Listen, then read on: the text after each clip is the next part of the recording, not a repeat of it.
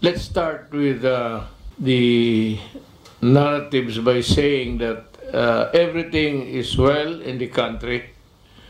There's nothing really to be extra scared of that coronavirus thing. Brrrr! Isang putok yan, 35 pesos. Yung 35, ilang brrrr, ilang sundalong brrrr yan. Showing positive results. Meron ng vaccine, but ang problema, it will be ready, according to them, by 2021 pa. January at the earliest. So kung ganon, huwag ka sanang mamatay hanggang January. Hintayin mo yung vaccine. Pag tinawag ka ng kamatayan, sabihin mo, umalis ka dyan, kamay nihintay ako ng vaccine. Hindi ko ba panahon mamatay? Yan ang good news talaga. Wala na tayong pera ngayon. I look for the money. Ngayon, kung malumabas talaga kayo, you run the risk of getting infected. Huwag ninyo kaming sisihin. The only way to fight COVID is vaccine or maybe yung miracle pill that would kill, just as an antibiotic would kill a bacteria. Perhaps our number one problem today is the COVID. I am as mad as you. Gusto ko kasi nagalit na pati ako nakulong na ilang buwan. Naging inutil na rin ako inutil na ako na akong magawa na ewan ko.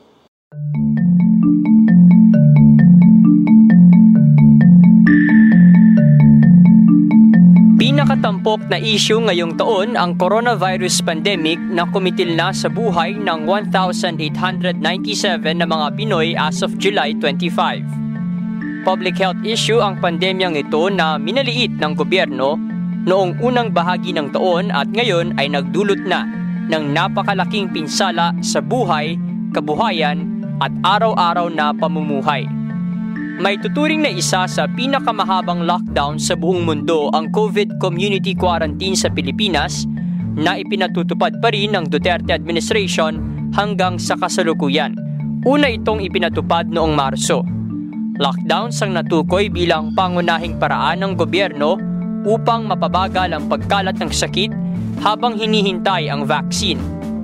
Kasabay nito ang pagkakaroon ng tinatawag na expanded targeted testing ng palasyo at ang pagtugon sa pangangailangang pangkagamitan ng mga healthcare worker.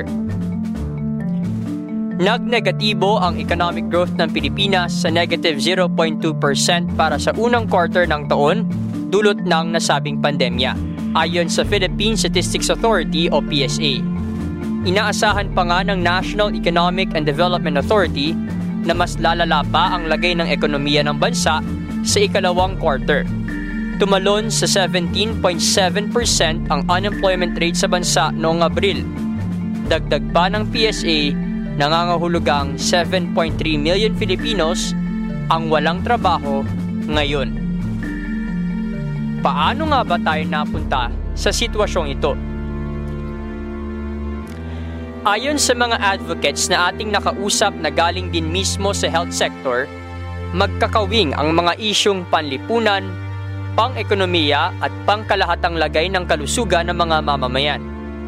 Pagbabaybay nila, istorya ito ng mahabang panahon ng pagkukulang ng pamahalaan sa pagtugon sa pagpapabuti ng lagay ng sistemang pangkalusugan ng Pilipinas na may ugnay sa iba pang mga isyu na nakaaapekto sa mga mamamayan.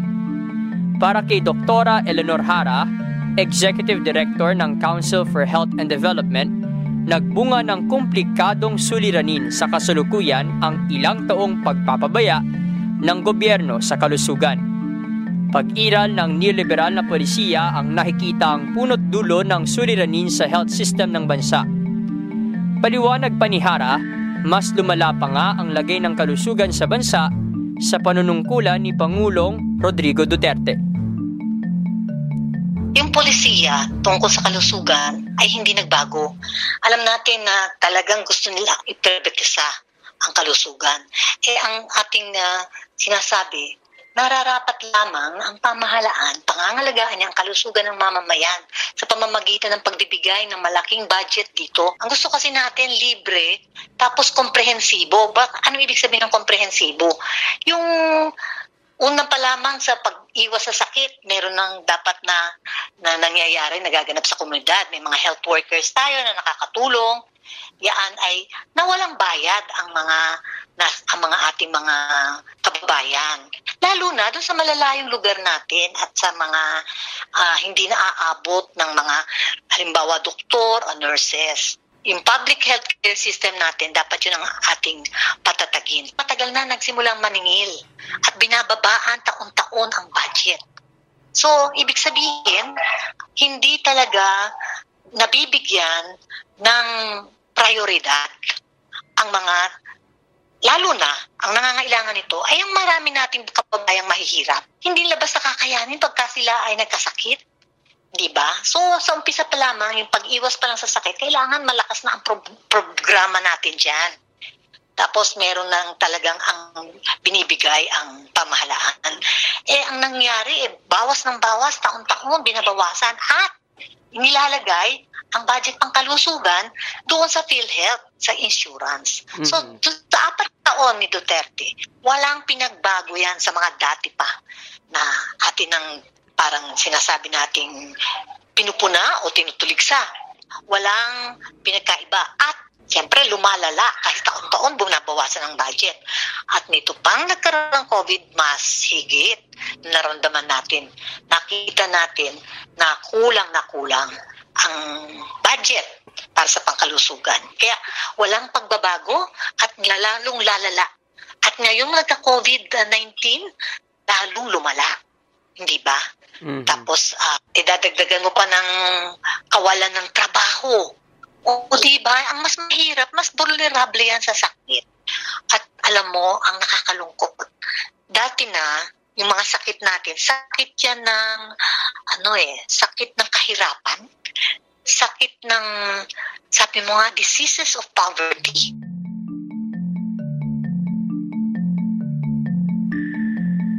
Walang pinagbago at lumala pa.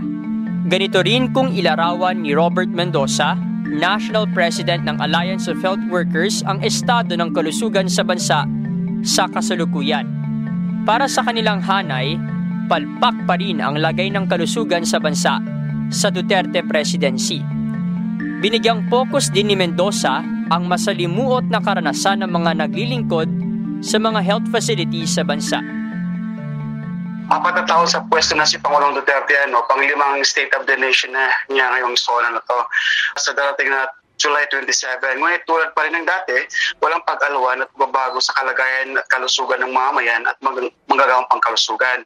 Pagkus patuloy na lumalala at naghihikahos sa buhay ang milyon-milyong pamilyang Pilipino kasama ang mga manggagawang pangkalusugan. Patuloy na kagutuman, trahedya at kaguluhan sa ating buhay at pamumuhay.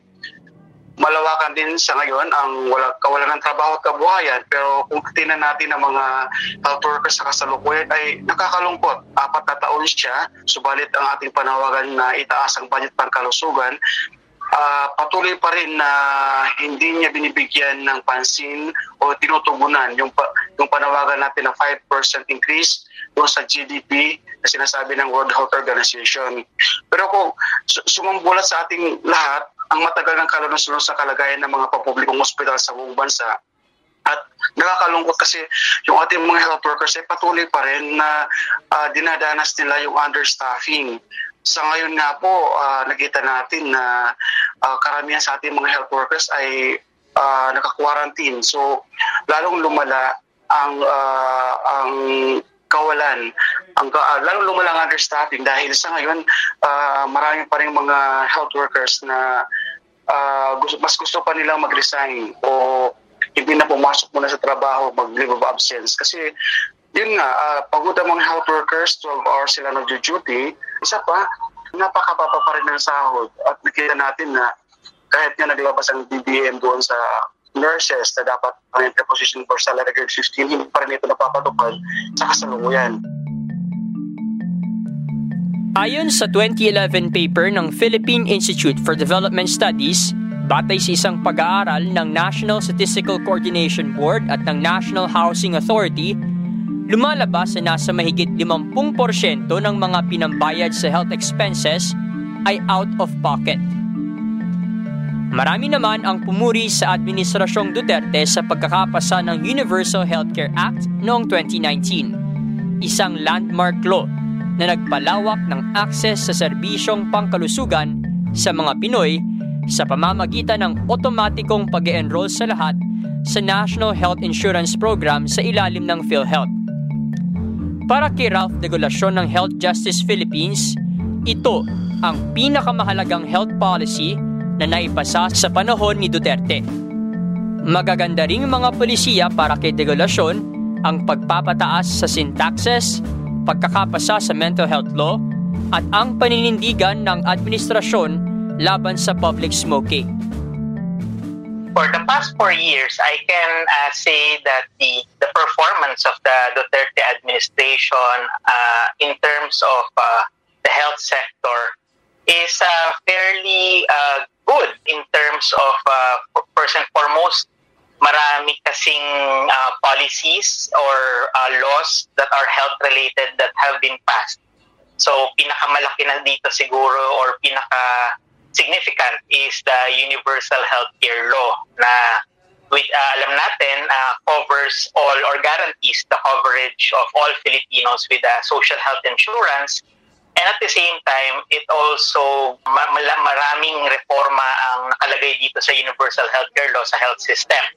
The administration supported the increase of sin taxes, I think all 3 times already, under the Duterte administration, which is a very good achievement in terms of financing for our health system. And because of that, maraming resources na napupunta sa health system natin. Pero aminado si Degolacion na marami pang kailangang gawin pagdating sa pagpapatupad ng mga polisiya at ang pagpapainam sa health human resource.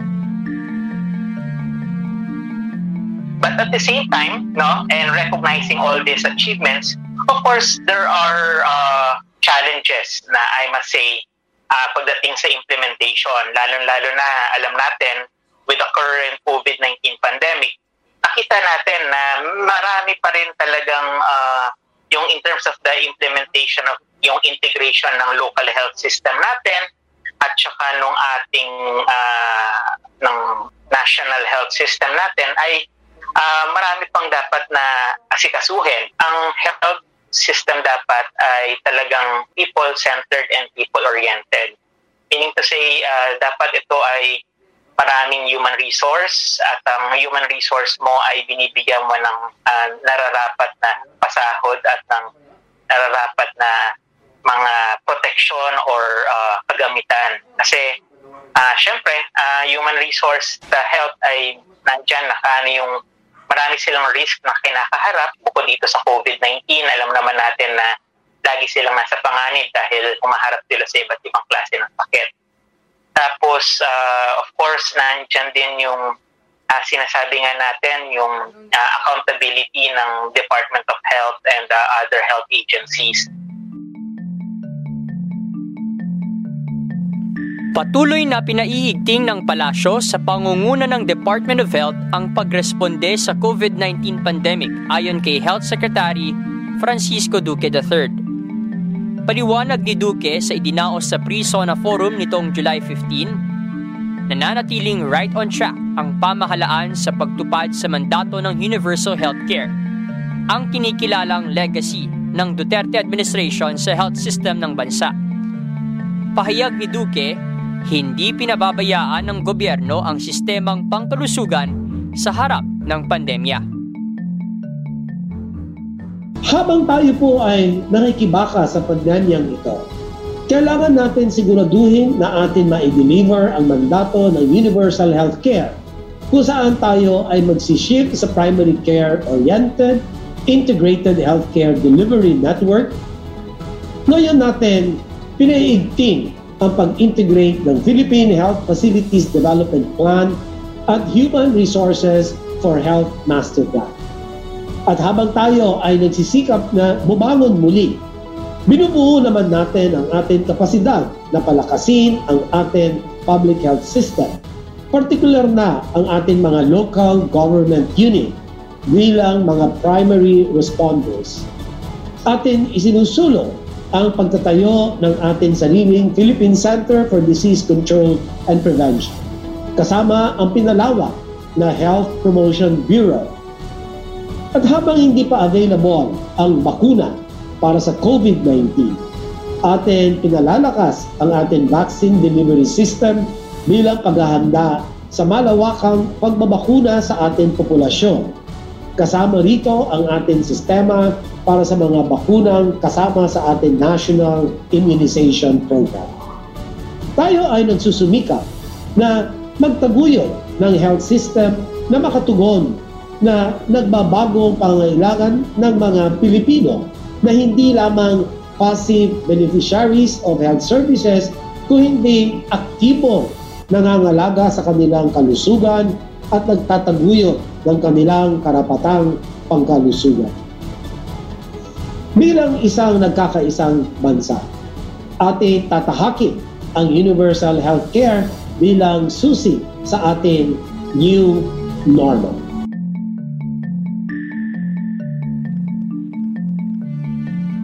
As of July 26, umabot na sa lampas 80,000 ang kabuuang kaso ng COVID-19 sa bansa, kabilang na ang lampas 50,000 na active cases. Ayon sa pagtatala ng Health Department, nasa lampas 25,000 ang recoveries habang magdadalawang-libo na nga ang mga yumao dahil sa sakit. As of July 25, sumampa na sa lampas 1.2 milyong katao ang natest na ng DOH matapos ang 4 na buwan na lockdown. Mag-100 na rin ang numero ng mga lisensyadong COVID-19 testing centers.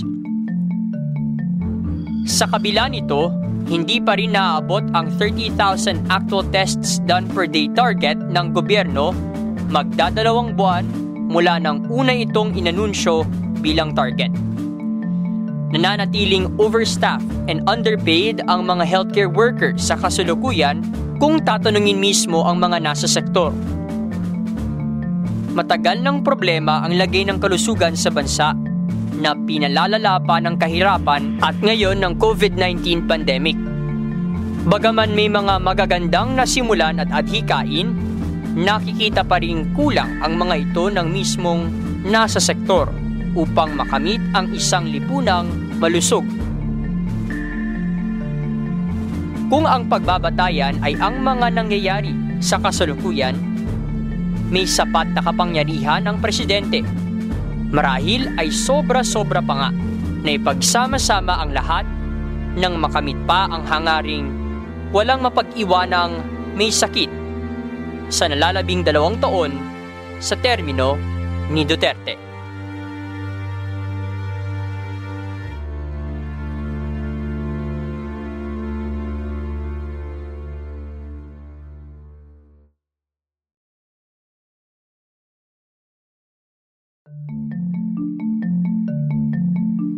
Panulat, research, direksyon at editing ni Gian Librojo. Voice-over ni Gian Librojo. Mga soundbite mula sa panayam ni Gian Librojo kina Dr. Eleanor Hara ng Council for Health Development, Robert Mendoza ng Alliance of Health Workers at Ralph Degolacion ng Health Justice Philippines, at sa Presidential Communications Operations Office para sa mga boses ni na Pangulong Rodrigo Duterte at DOH Secretary Francisco Duque III. Musika, Lurking ng Silent Partner sa pamamagitan ng YouTube Audio Library.